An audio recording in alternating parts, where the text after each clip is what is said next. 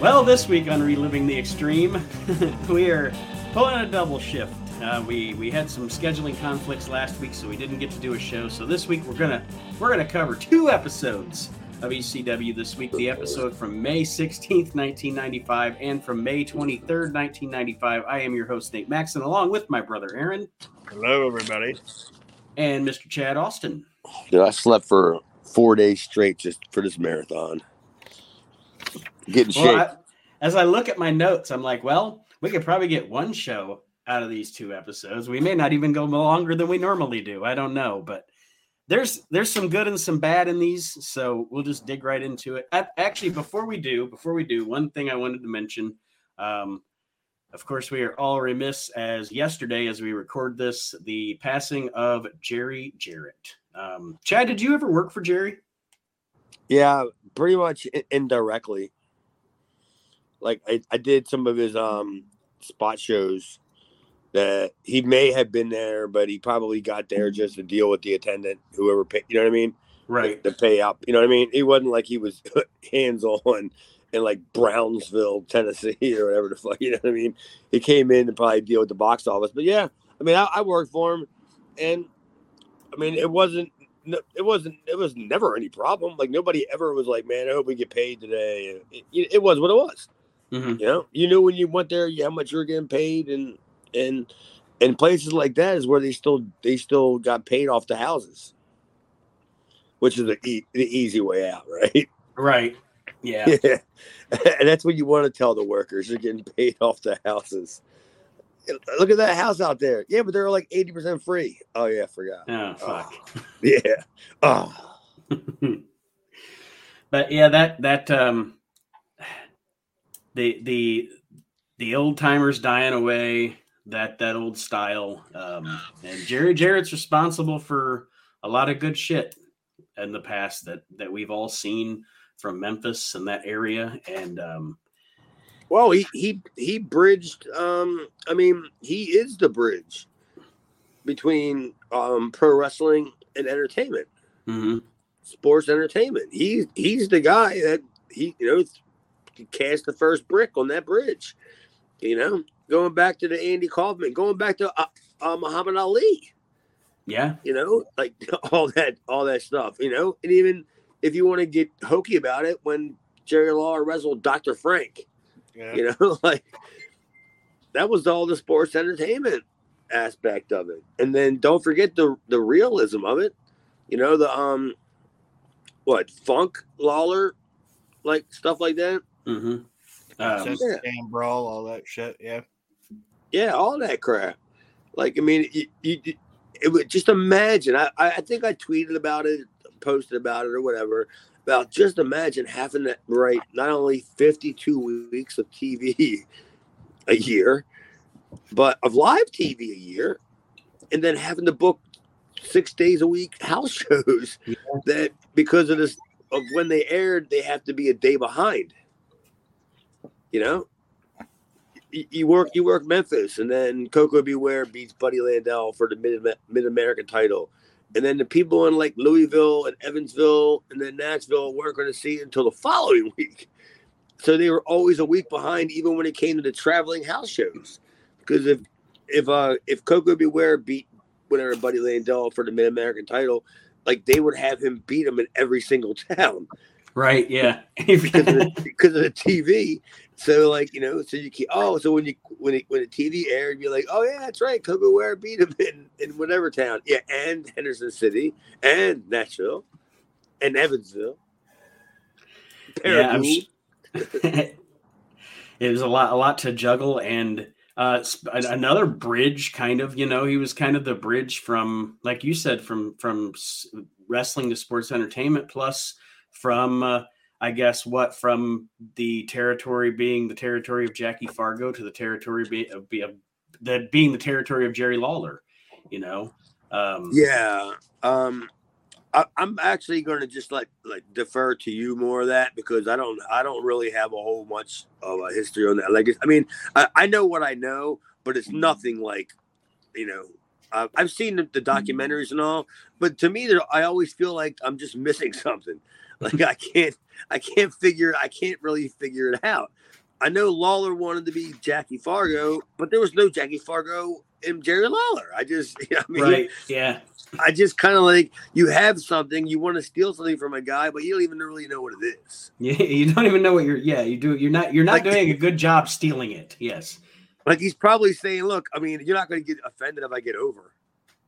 You know, maybe that's what it was. I'm stealing the fact that he's over.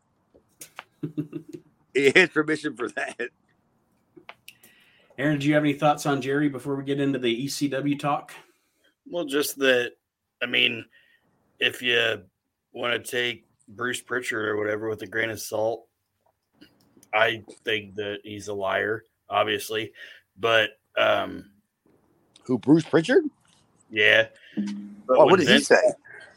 Well, he says that when Vince thought he was going to get locked up, he had Jerry as the guy that was going to run his promotion for him if he lost that steroid trial or whatever. You know what I mean? That's correct. So if Vince McMahon is like, I need this guy to run my shit while I'm locked up, I mean, it speaks volumes to what his mind thought or whatever in the wrestling business was thought of. You know what I mean? Yep. Yeah, I mean, who else was Vince gonna let run his business? You know? Yeah, because there was really nobody working there at the time that I think he would have had the confidence in to do so. Gorilla was there, but at that point in his life, Gorilla Monsoon doesn't want to run a damn wrestling company. No, especially at that level. Right. Yeah, he's like, this ain't fucking Pittsburgh. Fuck. I mean, what? You had Watts, and you already gave Watts a chance, right? What? Yeah, Watts didn't. Watts did. That was before Watts. Watts came in '95, and this was '94. But yeah, I mean, that's a big fucking. I mean, just imagine one of you two fucking knuckleheads being asked to go in and take over the daily operations of the WWE. You know what I mean? Like, would you even know where to begin? Like, what can you say where the Florida tapes are? Exactly. Yes. Like that's all I'm going to do in my office is I'm just going to sit back and watch Continental Championship Wrestling. Where's the video library and where's the bathroom? Yeah. Like what? How else would you guys take walking into that office? At least Triple H has been there for ages. I'll take the job, but Jim Ross is going to have to do the work because I can't do it. Yeah. Yeah, pretty much. Well, our first were you going to say something, Aaron? Nope. Go ahead. Our first episode of ECW that we're discussing is from May the 16th, 1995. We open up with highlights of Dean Malenko wrestling Eddie Guerrero. And then Joey intros the show. They are in Tampa, Florida for this one. Doesn't look as cool as the last one. Yeah, Florida seemed to kind of lose its luster after a while. Yeah. As great as we put it over, at least as great as I put it over on previous episodes, now it's starting to look like a fucking Outlaw One show. I was going to say, though, the arena they were in last time we discussed the show, it looked really cool, looked sharp, looked nice. This place looked like a dump. Yeah. But they discussed they talked footage from last week, the title match between Cactus Jack and Sandman, and Shane Douglas is going to referee the main event for this week, which is going to be a rematch of Jack versus Sandman. And Joey brings in Cactus Jack for a promo. It's a good promo from Jack, pretty much talking about how Shane is a broken man because he has a weakness for the gold and he's not the champion anymore. Yeah, I mean, not bad. I mean, I didn't think much of it. I say to Aaron's point from the last time, though, is like you said, Aaron, they've already announced that Shane's leaving. Yeah, pretty much. So, I mean, what motive does his character have for being champion? Well, here it is, right here. They just gave it to you. The motive. Cactus Jack's figured it out. It's because Shane Douglas's real love is being champion, even if it's a company that he's leaving. He wants to be the. That's what it was. I guess that's what Cactus Jack ascertained. I just didn't think any of it made sense. I just didn't pay attention to any of it. Like, I heard it, and I just figured it was Jack saying it, so it had to be something halfway decent.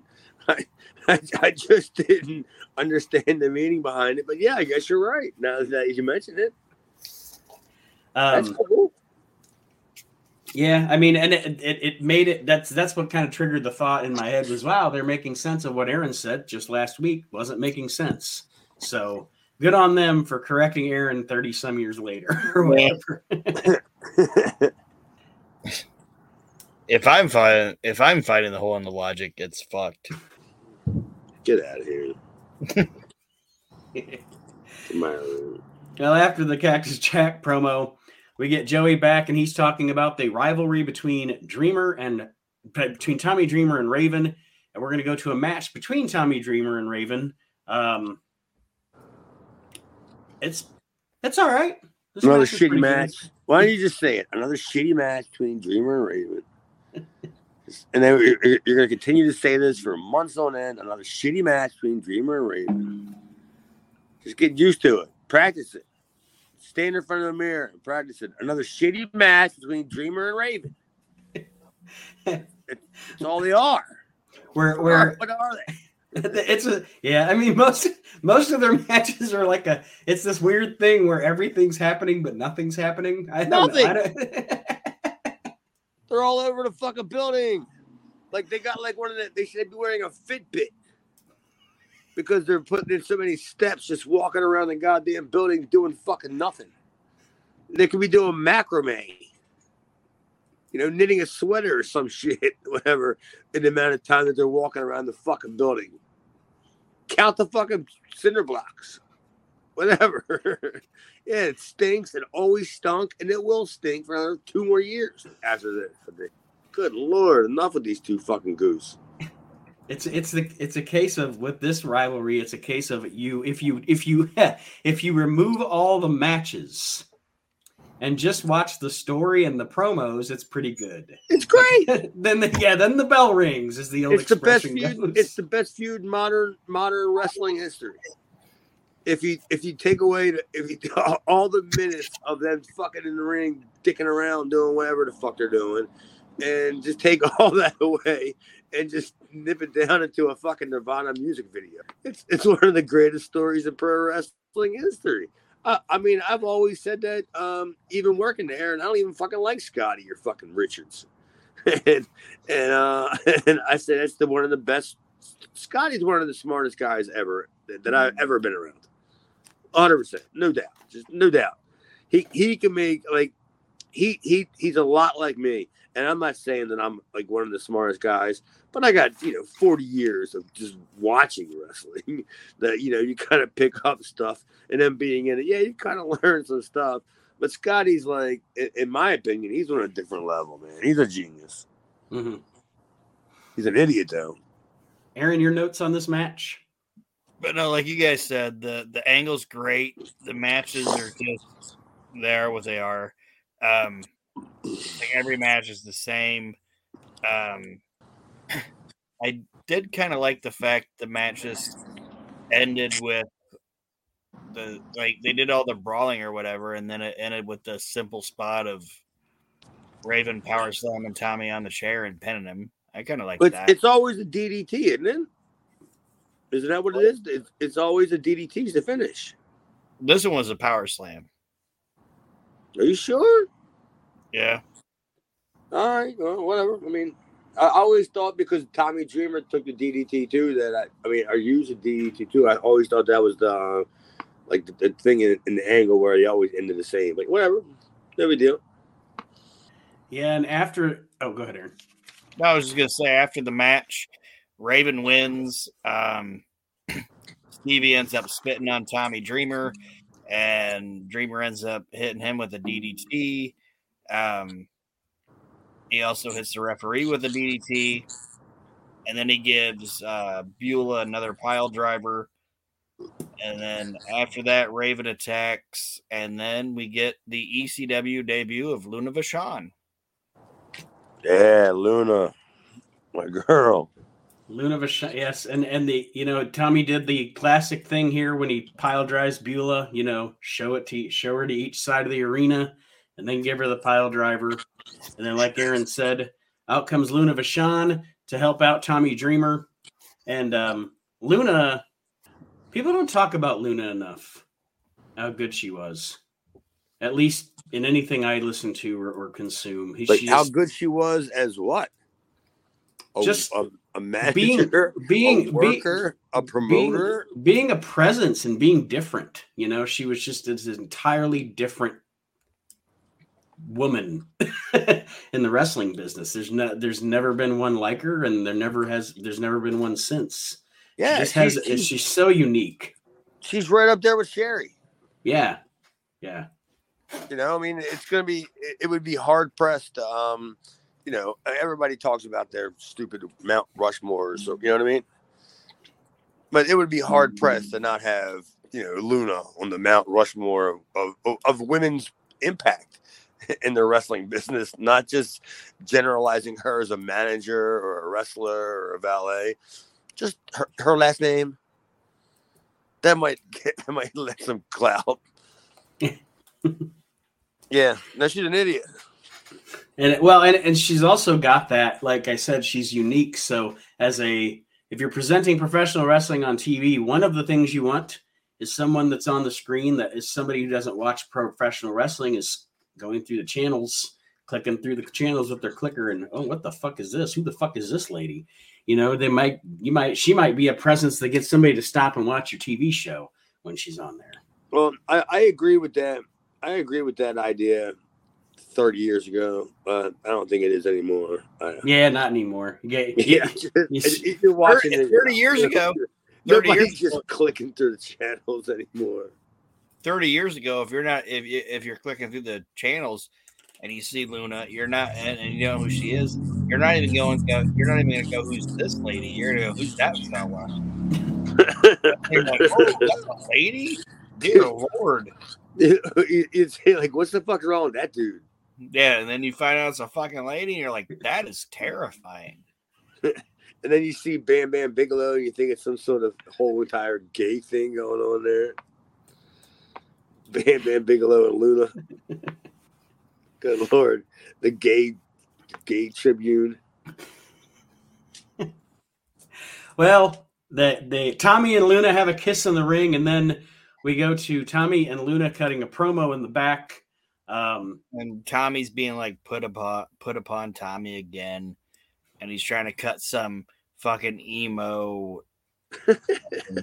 Goddamn, I've been trying to beat this guy since I was in high school, and he's trying to be all fucking deep, and it doesn't fucking work. He stinks. And then Luna fucking rips it up, like fucking destroys. On it, like her promo was fucking fantastic. Yeah, I mean, how much do you think that she sat there and had to sit there and listen to Dreamer do that promo? And how many times they probably had to do it before it was good enough for her to cut in? And when she cut in, she's like, "Shut the fuck up, dummy." you know what I mean? Like, you're right, Aaron, isn't it? Like how she came in and was just like, "Let me show you how to do this." Yeah, Dreamer's stupid. I'd like to order a pizza, pepperoni, extra cheese, and Luna as they just jump in. Get out of here, you boob. We're getting extra sausage. Jalapenos. Jalapeno poppers on it. Anchovies. And they're like, we don't even sell jalapeno poppers. Fuck you, put jalapeno poppers on it. They're like, and this is Taco Bell, by the way. Jalapeno poppers. We'll figure it out. We'll figure it out, sir. Sorry. Thank you for calling Taco Bell. Fuck you. Yeah, that's Luna, man. That's Luna. And she was like that in real life. I don't know. I don't get it. Like, I don't know why, how it ended up being that way, but that was like her voice.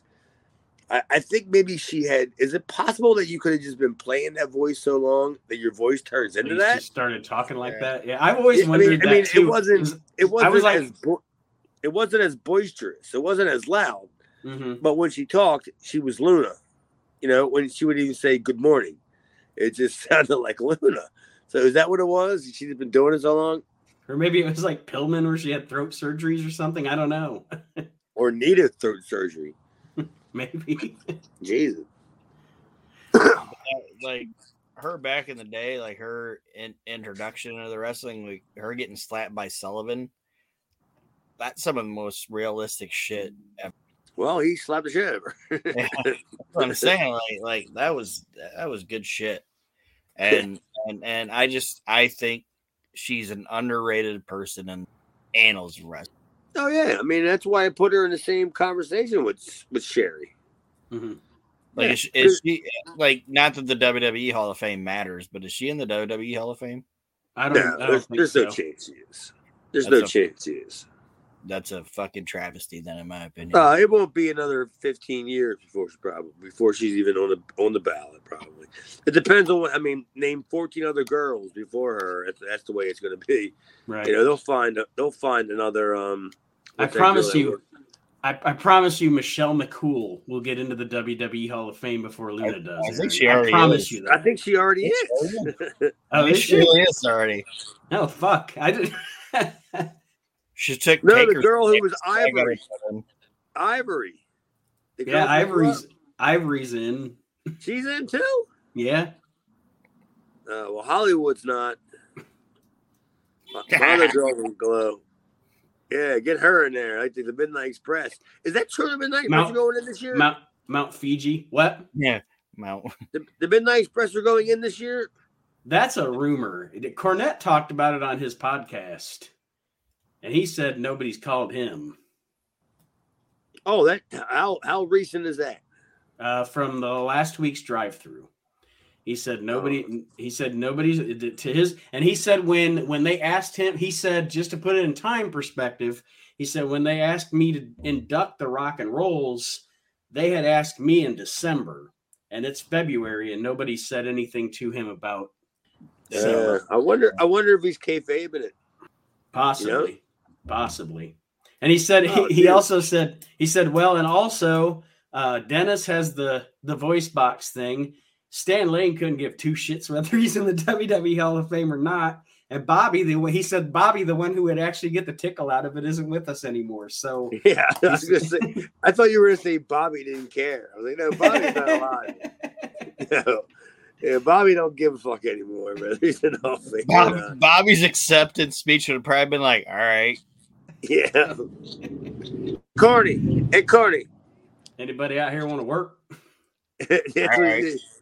Yeah, he's always like, hey, Corny. Hey, Corny. Hey, Corny. And nobody knows. Corny's leading him around. And nobody knows where Norvell is. And fucking... There's no chance Norvell Austin is still alive. And I think Randy Rose died, didn't he? It's like Gary Wolf. He's been dead with Gary Wolf. I think Randy Rose is still alive, actually.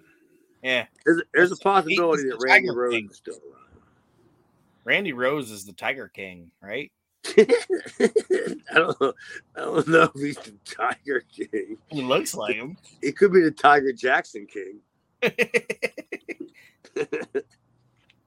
The Lord of the Midgets. He's got a bunch of trailers out back, but the midgets are in them. The Midget King. Yeah. Why isn't that a reality show? According to Wikipedia, the Tiger King Randy Rose is still alive. So Tiger King Randy Rose. How old did you say it was? 55. He was born in 56. Oh, okay. So he's not 55. He's like 67 now. Yep, 66. Retired in 2015.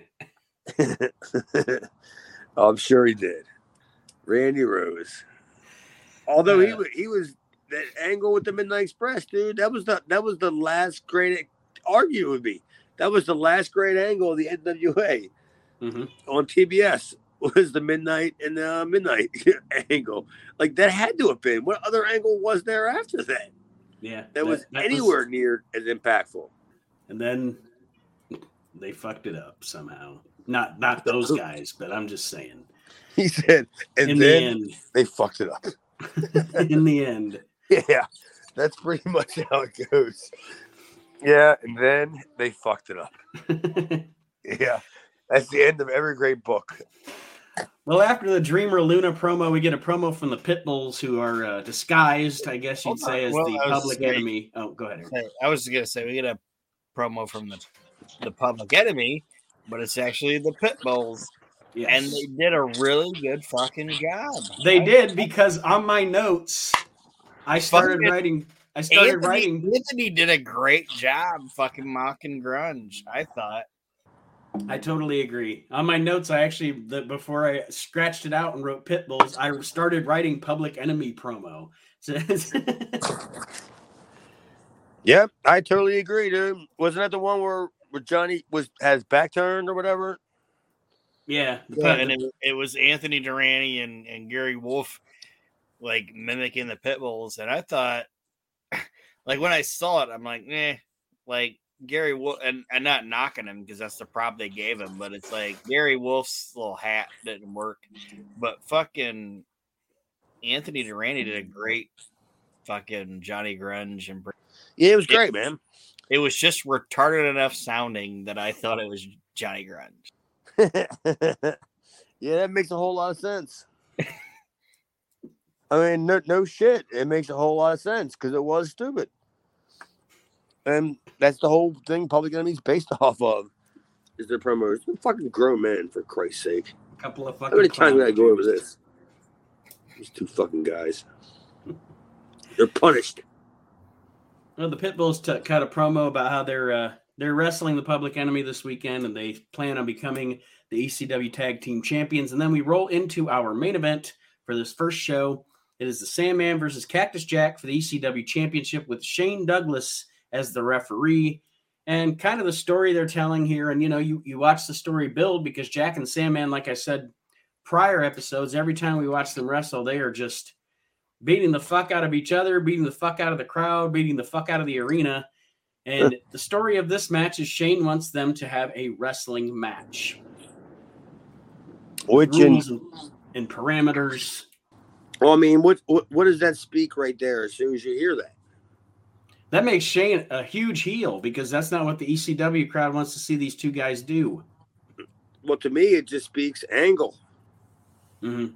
There's going to be an angle. I mean, as soon as you strip everything down to the bare thing, it's an angle. And of course, because Shane's out there with his little Speedos on, the white and black little Zubas that are like spandex gimmick. It's like, who didn't expect an angle to kind of come out of this somehow? Oh yeah, Shane's gonna be right down the middle. I mean, that's what a ref he's gonna be. Of course, he was back. I saw him. I mean, I was there. I was backstage. Alfonso was teaching him like crash course on how to be a referee. I mean, all that stuff. It was legitimate. You couldn't see that coming. The match itself, it's tremendous. Everything in this match works, and everybody in this match does their job perfectly. At one point, Shane Douglas ejects woman from the arena, or from the ringside, because she's trying to interfere. He takes a chair away from Cactus. He takes a cane away from Sandman. There's a fun spot where Shane Douglas, I cannot remember why he was distracted, but he was not looking at them. He was distracted by something, and they take that. When he was ejecting woman. Okay, yeah, because they take that opportunity to brawl outside. They want to brawl. They want to beat the shit out of each other, and so they take that opportunity to have a little brawl outside the ring, and it pops the crowd. And it's almost like the wrestlers versus the referee here. Yeah, I mean, just refresh my memory. Do you by any chance know how long this match actually went, like live? Because apparently on TV it had to have gone, 25? I mean, TV time, it didn't give it the amount of time, but it had to have gone 25, 30 minutes, right? Mm-hmm. But TV was about like 12, maybe. Yeah, I think it was probably 12, 13, yeah. Yeah, but I'm thinking like they were out. I'm guaranteeing you they were out there for probably a half an hour. And how they cut it all down to a half an hour, man. I guess a lot of it was stalling. So yeah, I can see how that was done. Yeah, I thought it was fun, man. I thought it was a great match. And even though the building looked crappy on tape and all, the fans were still with it. Mm-hmm. I thought. I mean, it's shitty hearing chants from 1,000 people. You know what I mean? It really doesn't really translate well to the people watching the TV when you hear like 19 people yelling EC Dub. I'm not really getting behind that. Yeah. Aaron? Well, do we want to talk about the finish? Because I actually like the finish. Oh, yeah, go ahead. I like the fact that they used like Shane being the referee, and he used the most like obscure fucking wrestling rule there was to disqualify somebody. With what was that? I forgot. It was Cactus not. It was Cactus not breaking the 5 count, being on the ropes, punching somebody. Like when the ref's like 1, 2, 3, 4, 5. Like the referee never gets to 5 in wrestling, but Shane was just like 1, 2, 3, 4, 5. You're disqualified. Like I loved it. Like it wasn't like an over the top thing. Yeah, it wasn't over the top thing, but it was right in your face thing. Yeah, but it every was like wrestling fan at least heard of don't even know what the rule may even what it even is. But when they see the referee counting the 1, 2, 3, 4, they know they're gonna break whatever they're doing. And I'm you know what I mean? That's fantastic that you noticed that, because I didn't notice that. But yeah, nobody today notices that shit. Yeah, I just loved that it was the most obscure rule. It was great. Everything about this fucking match was great. Shane started it at the beginning being the balanced referee, and then realized that Sandman probably can't beat Cactus. And Shane knows that he can beat Sandman because he's beat him before, but he doesn't know that he can beat Cactus because he's never beat him before. So then he just found the most random shit to disqualify the guy for. It was a great fucking story. That's cool, man. I'm glad you explained it to me, because I didn't catch that. Well, after this really good main event, they show us footage of the shows in Florida, and then they show the aforementioned that we mentioned the last time on the show, where the Florida fans decided to start throwing chairs in the ring. Or they were told to. They were probably encouraged. Yeah, I mean, the same people that saw it the last time thought probably, this is what we do down here. Idiots. It wasn't discouraged, was it? Nope. I'm sure it wasn't. The Public Enemy threw themselves into it. Yeah. Nobody was yelling, "Do not throw chairs into the ring." No, they just let them do it. Like, Bob Ortiz is not warning the people. I can see Bob out there standing in the middle there, just dodging chairs. Please stop throwing the chairs. The referee is Rocky Ortiz. Bill Molyneux. He's announcing the referees. Bob's the best, man. I actually miss going to shows and not seeing Bob. I'm not even sure if Bob's still alive today. I'm sure he probably still is. But I used to love, like, you miss seeing him. I was like, that guy fucking died. Yeah, he can definitely be dead. But I used to miss going to shows because he would always stop me, because he would always tell me how he was one of my favorite people to announce, because he never know where I wanted to be announced from, because I would always give him a different place that I was from. Like I would even say like Argentina or whatever, Caracas, Venezuela. And I would say that, he'd be like, "Is that what you were doing?" Yeah. And then we kind of settled on Evansville, Indiana, and that was an ode to you know who that was to? I just figured it was because Memphis went through Evansville. Jeff Osborne. One of my very first people that I ever traded tapes with, like back in the early 90s. Is that Glenn's brother? Glenn Osborne? No, I think it was Ozzy's nephew. That's what I think it was. No, it wasn't Glenn's. Well, we got through the first episode that we watched this week, so we'll dive into the second episode of ECW. May 23rd, 1995. And you're always going to get a good start on a show when you get to start with a Cactus Jack promo. And I wrote, here we go with some amazing storytelling. Cactus tells us. Talking about wiffle ball. He's talking about like wiffle ball home runs and all kinds of crazy fucking shit. Yeah, and he's bringing up kids' names, like his buddies, his friends' names when he was a kid.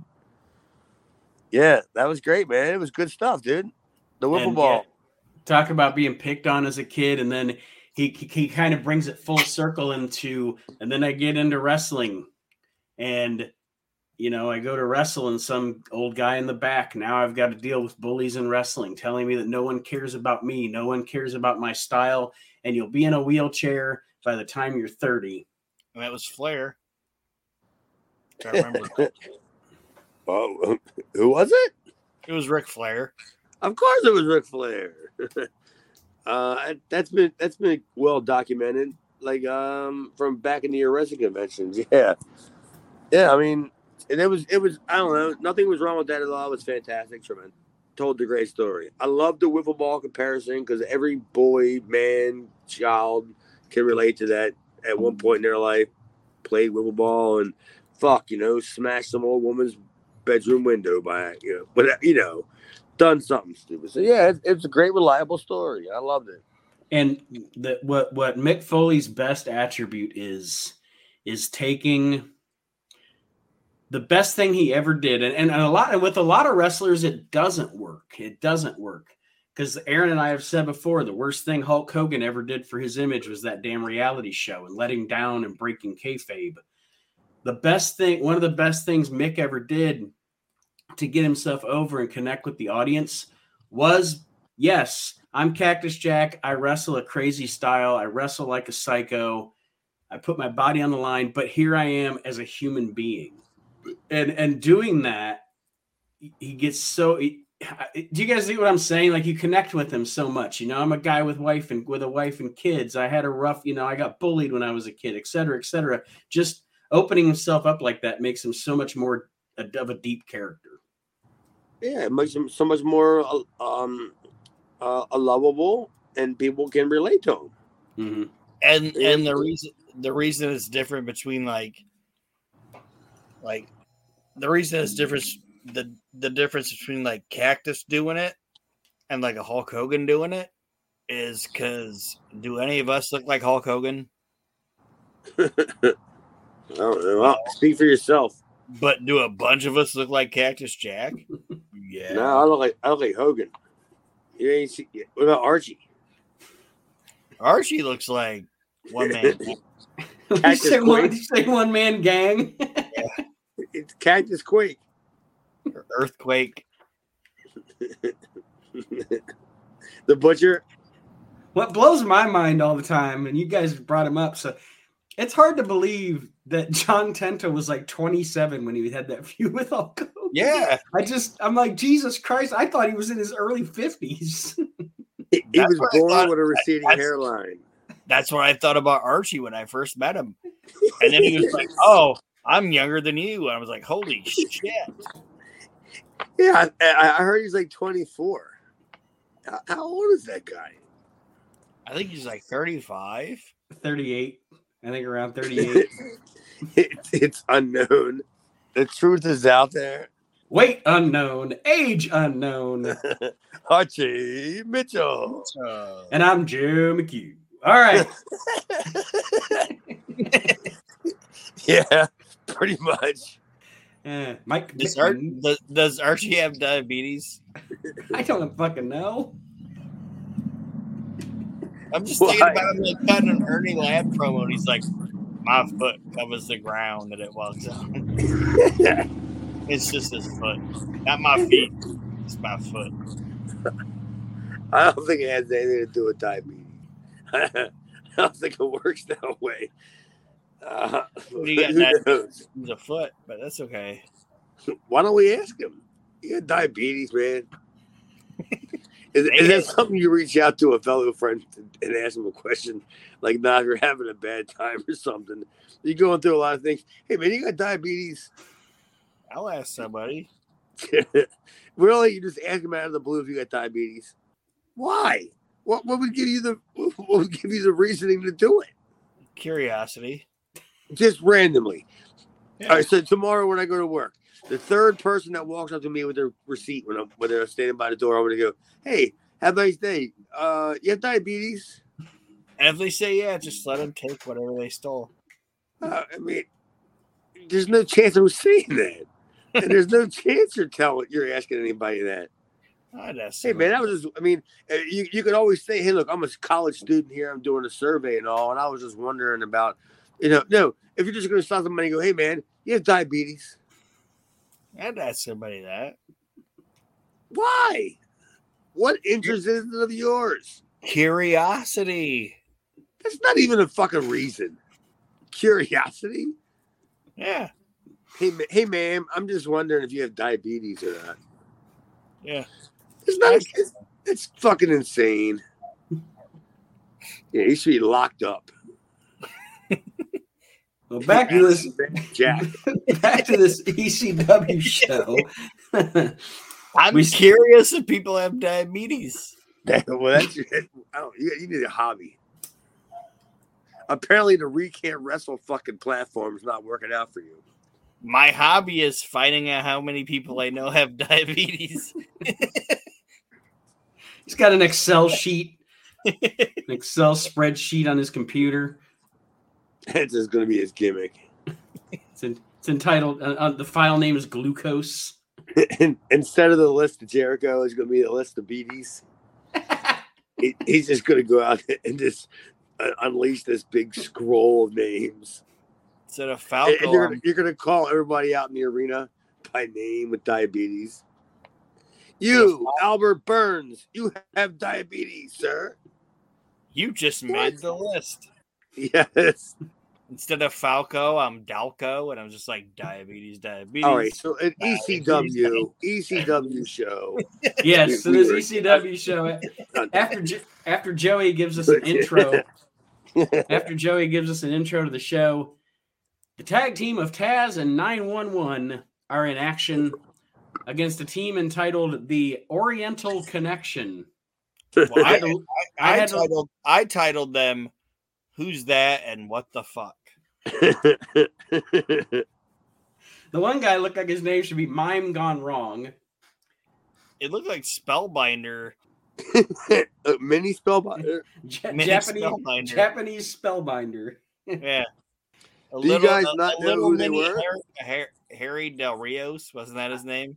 I had to look up their names. Hirohushi Ayakido and Suba Genja. I have no fucking clue who they are. They were they were the guys from Torimon, because this was like during the time where they brought Sasuke in, and probably Grand Hamada, maybe a Grand Naniwa. And these were a couple of the underneath Torimon guys that obviously you guys have never seen Torimon. Nope, I haven't. Believe me, people that were there didn't even see it either, because it was awful. There was nobody. I have a bunch of it.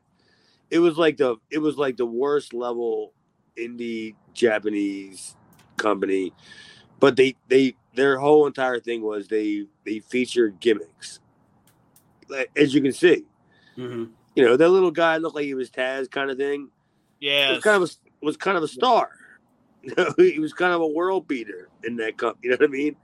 The Spellbinder guy was the fucking champ. Who was?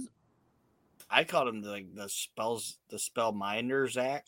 Like, he looked like fucking Spellbinder, and Taz had a fucking illegitimate baby. Oh yeah, I don't know. I mean, I don't know them two specifically guys personally or anything like that. I just know that was during the Torimon, when they brought the Torimon guys in. Yeah, I mean, that's all they were there for, was whatever happened to them from Taz. And you saw how that went. Yeah, and that's what I wrote down here. Obviously, this is just a showcase for Taz and 911. Taz hits a belly to belly on both of them at the same time. It was impressive. That was super impressive. Yes, Dude, but look at how easy that was. That's the worst part about it. It's that they couldn't have found two smaller people. You know what I mean? Like when he grabbed them together, it basically looked like, I don't know, name one big Black Bart. You know what I mean? When he grabbed them together, he made a Black Bart sandwich out of them. And then he just dumped them on their fucking heads. And I'm like, well, what ain't that impressive? But both guys weigh $105. Oriental Connection 1 and plus Oriental Connection 2 equals Black Bart. Yeah, pretty much. Well, they like I said, they eat the double suplex, and then they also get a couple of they both get choke slam for their trouble. There is a kill the queer sign in the audience. I don't know. Yeah, I love that, man. That was awesome. The minute the fucking what'd you say it was? Torimon? Yeah. The minute who the fuck and what the fuck got in the ring, the ECW crowd immediately started chanting "na na goodbye." Like they knew exactly what this was. It's like they're gonna fucking guzzle these little fucks. Of course. Like there's I mean, or let's be honest, they were sent to the ring first. You know what I mean? They were sent to the ring first, and they look like two fucking boobs with a spoon, and they're just standing out there, like just waiting for whoever's going to come to that curtain to whoop their fucking ass. So the ECW crowd was way ahead of that one. Little Spellbinder and who the fuck, and they got guzzled. There's nothing else really about it. Little Spellbinder. He's currently wrestling in Mexico right now. I thought he was wrestling for MLW. Oh yeah, that's Microman. He's my favorite. I'm getting a tattoo of him. Actual size. Yes. Right on the back of my leg pit. Well, after that match, we get a god-awful Public Enemy segment. They're at a country club playing tennis. No, they're at a park. Yeah, okay. They're portrayed as being at a country club playing tennis. Johnny's playing baseball instead. Like he hits. I was gonna say I hated everything about the promo except for Johnny fucking just getting a home run, lobbing that tennis ball out of the park. That was fun. But Johnny was a baseball player, man. Like that's a shoot. I didn't even know that. I couldn't imagine that guy running bases. Oh, you got to go like 25 years before that. But watching him lob that fucking tennis ball out of the court, he probably didn't have to run a bunch of bases. He was probably like Babe Ruth. He just called it. And he's like, I'm putting it over there. Oh, Rocco, I'm going to put it up over there. He's the only baseball player that wore suspenders to keep his trousers up. Good Lord. Well, lo and behold, these guys decide they can't play tennis. They don't want to play tennis. They're going to go to the strip club instead. So nothing wrong with that, man. That's your Public Enemy making a wise decision here. Yeah, it's the first time I've ever agreed with those fat fucks. Yeah. They're probably just getting all punishment from their parents. Oh, Johnny, I'm sick of looking at your titty. Well, they got. I just love the fact that when they walked around the old town with their old belts on. Like, I never thought about that when I was MCW world champion or whatever it is in Maryland. That I never took my belt with me, like they did, walking into establishments. Get out of here. And now every indie show or convention you go to, there's a bunch of rubes walking around with their replica championship belts. Those are the people I avoid like the fucking plague. I do not want to talk to a guy that's walking around with a replica championship belt. You're a grown ass man. How do these people not know this by now? They have to listen to podcasts. They have to listen to different shows and have to heard people like us. We don't necessarily make an agenda out of beating them up, but other people have. How do they not know that they look stupid? You're not the NWA champion. Yeah, I was at a convention with Nate, and I watched a Variety Club guy walking around the whole time with a fucking goddamn John Cena spinner belt that had like Christmas lights on it. Like it was illuminated. Was he the same guy that was also carrying around the Alexa Bliss doll? Yeah. Yeah. What a fucking idiot. He was super fucking retarded. He was wearing one of the Iron Sheik's boots, the loaded boot. And he had the Iron Mike Sharp black thing on his arm too. No, he wasn't even that cool. He was wearing like WWE.com shit. Like it wasn't even like original stuff. Like he had an Alexa Bliss fucking Teletubby doll or whatever she has, and a fucking John Cena belt with Christmas lights on it. And he was walking around like with his chest puffed out, and it's like, you're a fucking moron. Just sit there. Nobody cares about you. No, not even nobody cares about you. We don't acknowledge you. No, don't say nobody cares about you because he's got grandparents and other shit like that. They probably do. But no, us as a wrestling community, we don't acknowledge you, dude. You're a boob, a foil, a ham. I mean, do you want me to break it down to you? A jabroni, if you will. Yeah, wearing your belt. Are you going to defend it? Who's the number one contender? Everyone, yeah, that should be the thing. Anybody who wears a championship belt that's not a wrestler, anybody that wears a championship belt to a convention, you should be legally allowed to challenge them for it. And every time, like Nate and I would be talking, and then that guy would walk by, and Nate would be like, "Hey man, are you having a good time?" And then he'd just see my face go like mad. And then he knew that fucking Rube was walking by. He'd be like, "Oh, Bill got it."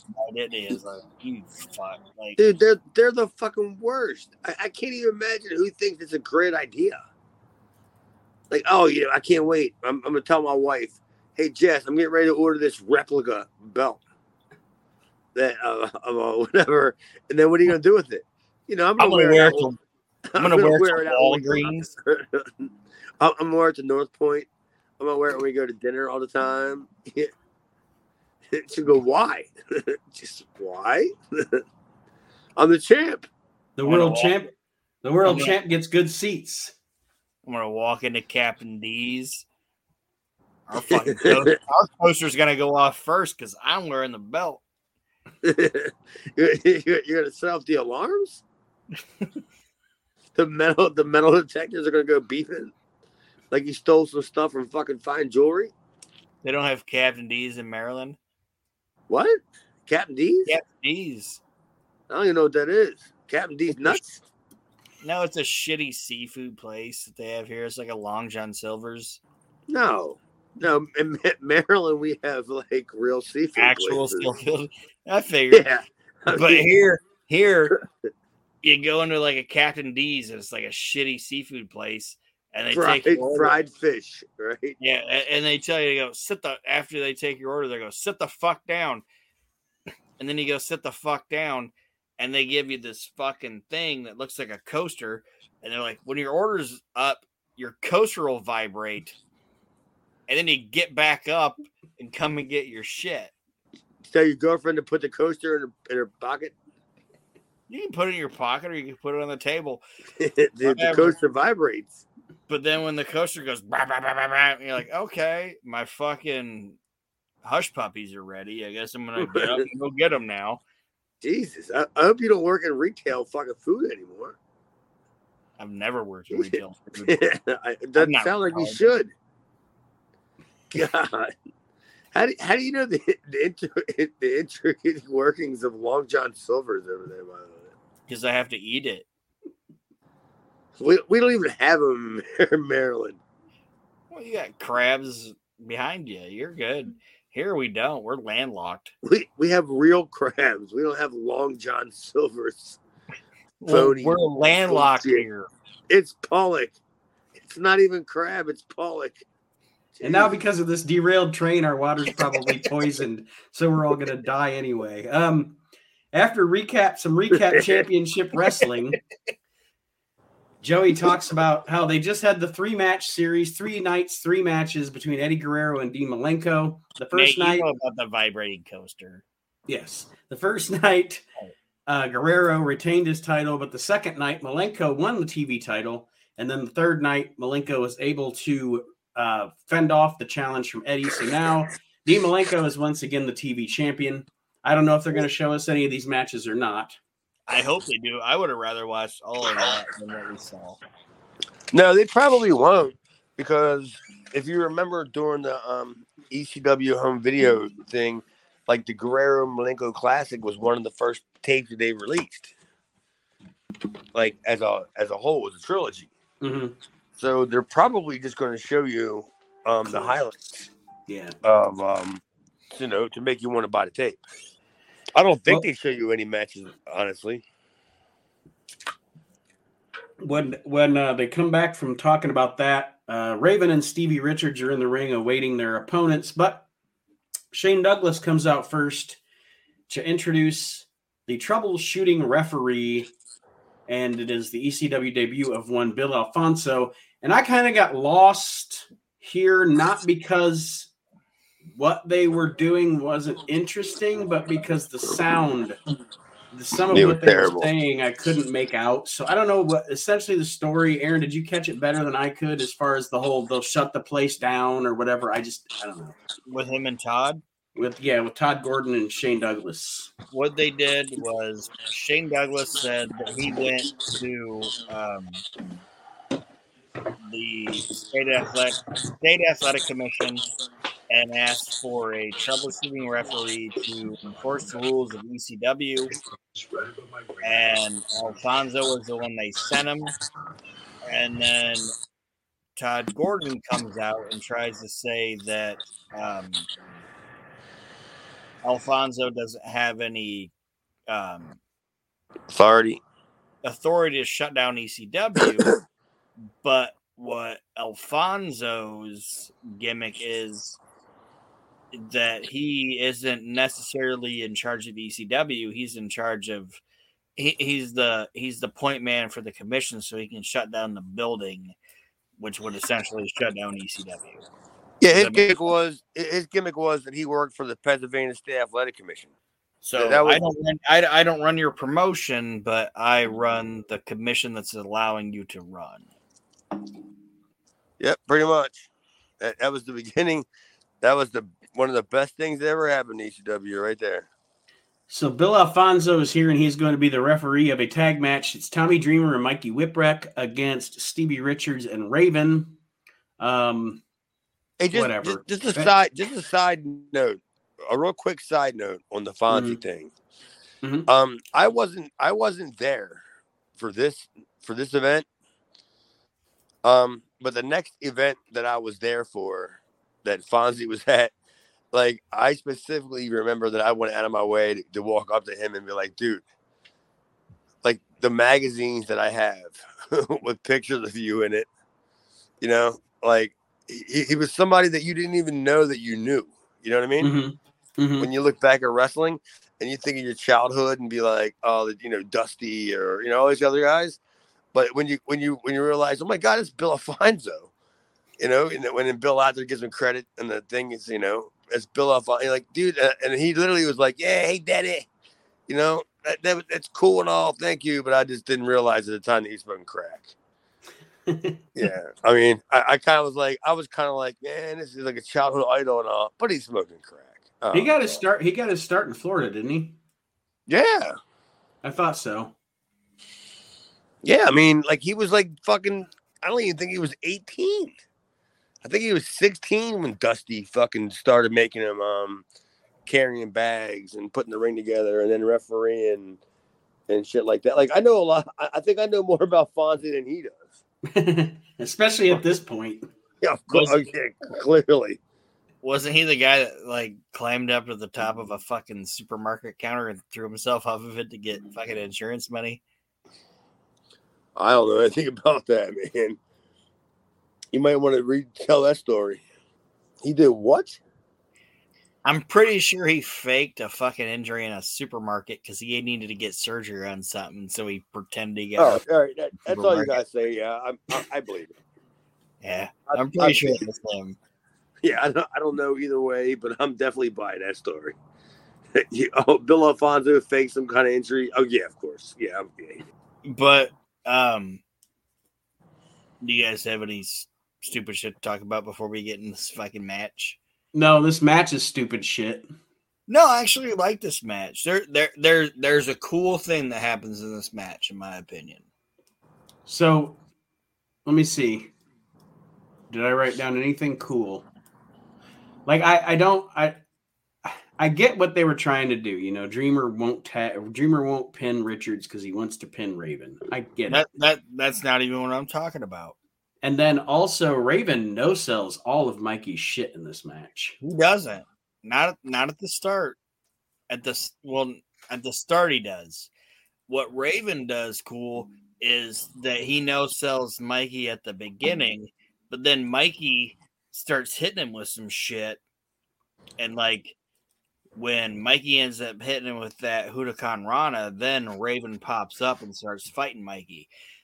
That's what was actually cool about it, was that at the beginning of it, the Raven character doesn't give a fuck about Mikey and doesn't care about him at all, but then Mikey starts hitting him with shit and then he starts selling it and working with it.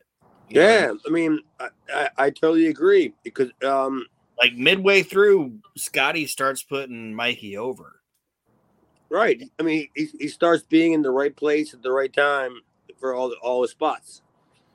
And at the beginning, it was like like you said, it was kind of like a brawl kind of thing. And then all of a sudden, Raven's all of a sudden right there in the corner to catch the head scissors, to take this, that, then back up to the corner to take this spot and do that. Yeah, it was great. I thought Raven was fine. Yeah, like I liked, like I said, I liked about the middle of it that Raven's character, like I said at the beginning, thought little of Mikey, but right in the middle started looking at him as like, this guy's. I underestimated that guy. You know but that's the realism of wrestling. Yeah, that's the realism of anything. If you ever bullied somebody, and you bullied them to the fact that you can fuck them up, but that guy just actually slapped you one time, and you go, "Oh shit, whoa!" Like when Joey Styles, when you hear the story about how Joey Styles slapped the piss out of JBL. No, I don't think I've heard that story. I'm sure I did none too well, right? I mean, no, actually, I think it was JBL. I believe I'd have to look it up. I'm pretty sure there was somebody that was kind of bullying Joey Styles in WWE. It was JBL. Okay, I thought so. That's how Joey in WWE got named Stocky Balboa, because they went overseas to that. Yes. They went overseas on that what do they call it? Overseas. Well, no, the fucking tribute to the troops. They went to tribute to the troops, and they said all the guys were out there, and JBL needed to find somebody to fuck with, so he decided to fuck with Joey, and he fucked with Joey for like 2 days, and Joey had enough of it, and he just ended up fucking nailing JBL in the face. And JBL was not expecting to get punched in the face. And was like, holy shit, this fucking guy just hit me. And kind of backed off. And everybody was like, Joey's a fucking hero. And they started calling him Stocky Balboa. Because he fucking punched. It sucks that JBL backed off, dude. Because, if I want to be portrayed as a badass, like he wanted to be portrayed as a badass, should have beat the shit out of Joey Styles. Like, let him slap you, but just punch him back in his fucking face. Like, That just speaks volumes. What do you mean you just back down after the little guy slapped you? Like that's the end of the movie? Like, you know what I mean? That's it? What? That's crabby. Drag him out of the bus, beat him up in front of people so they can, they can all see it, so you can establish your credibility again. Fuck yeah. I would have drug him down to a supermarket and beat him up right there right at the exit sign. Right in front of the Aldi's. Yeah. Let everybody that's walking out of this place know that I'm beating the shit out of this fucking dude. But Bradshaw just said, nah, I'm gonna let Michael Cole slap me. Joey Styles. Oh, I mean, whatever. Michael Cole. It's the same, right? I mean, if you side by side, can you really? I don't think so. Well, in the finish of this match, Tommy Dreamer finally gets his hands on Raven, and Bill Alfonso disqualifies him for using a closed fist. And he tells Tommy, to back off. No more. The match is over. No more contact. And Shane Douglas is trying to urge Tommy Dreamer to go after Raven because he's trying to get ECW shut down. Essentially, is his motive here. And then Cactus Jack comes out and he pretty much tells Shane Douglas to go away. Nobody wants you here. And they get into a little brawl themselves, and that's how the show goes off the air. Summing it up, did you guys have any notes on that there after I've summed it up? That there moment. I don't know. I just thought I was watching the same show that I've already watched. That's what I got out of the whole entire thing. I was like, wait a minute, I just watched all this. But I don't know. It was all right. I mean, I thought it was decent. I still give it a fucking solid D+. I just think like that match ended kind of like the last main event ended or whatever. You know what I mean? Like with the clench fist thing. I like the fact that they're going forward with a lot of stories, but I just think right now the main thing is the Shane Cactus feud. That's the best thing they got going, but it's getting a little boring. All right. That's very, very interesting because I don't think we've even scratched the surface yet, have we, Nate, with this feud? Well, they're going to wrap it up, I think, it'll be essentially within 2 ECW arena shows because I'm pretty sure Shane Douglas vignettes start on WWF TV in July. And that's 95, right? Yeah, and we're in May. And that's what I'm saying. Like, if I was watching it in real time, I'd probably be cool with it. But knowing what I know, I'm kind of not invested in Shane now because I know he's fucking leaving. You know what I mean? Mm-hmm. Yeah, it's hard to get into its credibility and get behind him. I understand. I mean, that's what you said. That's knowing what you know now. Yeah. But looking at it then, I mean, Cactus to me was always even working there. Cactus to me was always, what I always said was sometimes you didn't know where, I saw him working for everybody, Right. You never know where he was going to turn up at, and there's a good chance he could have shown up at WCW, on any given, whatever, Thursday night or whatever they taped or even WWE. Yeah. So I can totally see where, it was kind of hard putting the eggs in the jack basket, correct? Yeah. But I mean, with Shane the same way, moving out. He's moving out. It's going to be the biggest mistake of his life, but he doesn't know it yet. Well, we all saw it. Boy, was that a stinker, huh? Yeah. I think everybody back in the day before we even had like smartphones that still had the ability to text somebody just probably texted OOFF. Oof. Dean Douglas. Here we go. Dean Douglas. I actually remember where I remember where I was at when I saw the first vignette. I was at a bar at like 11 o'clock in the morning when they had a syndicated show came on, and I couldn't hear it. And I asked the lady to put the channel on, and she put it on, and I saw Shane, and I just went, oh. oh, this is not good for business. You know, this is not going to end well. If your two jobs are working for Vince McMahon, the WWF, and Target, and Target was better, you made the wrong decision. Yeah, well, good thing I don't work for Target. It's like, do I have to push these carts, or help push Scott Hall? It's like, I don't know.